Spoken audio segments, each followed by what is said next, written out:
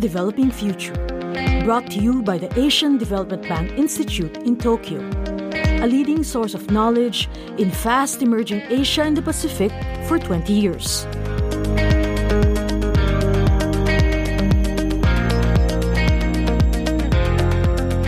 As finance becomes more inclusive, financial services will reach people who have no experience with formal finance structures, and they may fail to use the services fully or properly.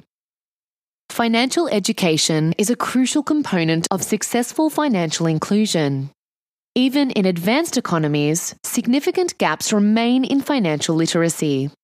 Japan's experience with financial inclusion shows the opportunities and constraints of combining new financial services with financial education.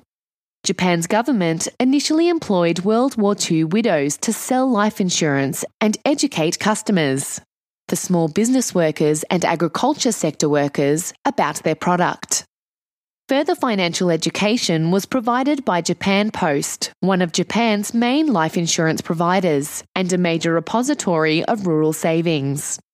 When private insurers saw the profitability of reaching new customers, they were motivated to be more inclusive as well. Despite the successful expansion of financial services in Japan, financial literacy remains limited because school teachers themselves lack financial literacy skills.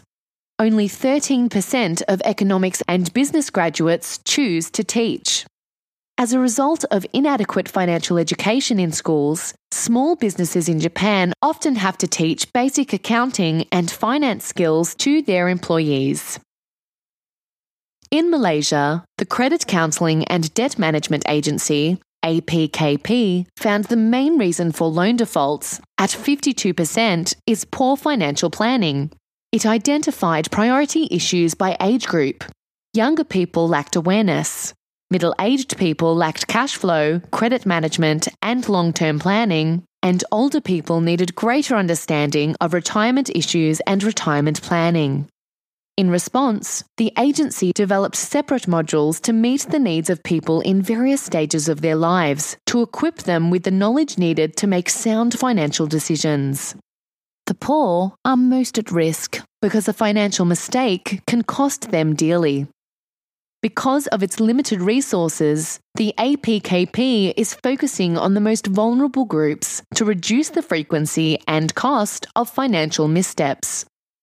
Financial education should be included in standard school curriculum at every level.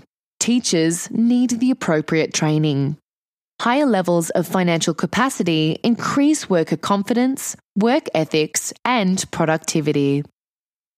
This has been from a section of Financial Inclusion in the Digital Age, an ADBI policy brief by Sean Hunter, ADBI economist David Doll, and ADBI research associate Valdemir de la Cruz. This has been Asia's Developing Future, brought to you by the Asian Development Bank Institute in Tokyo.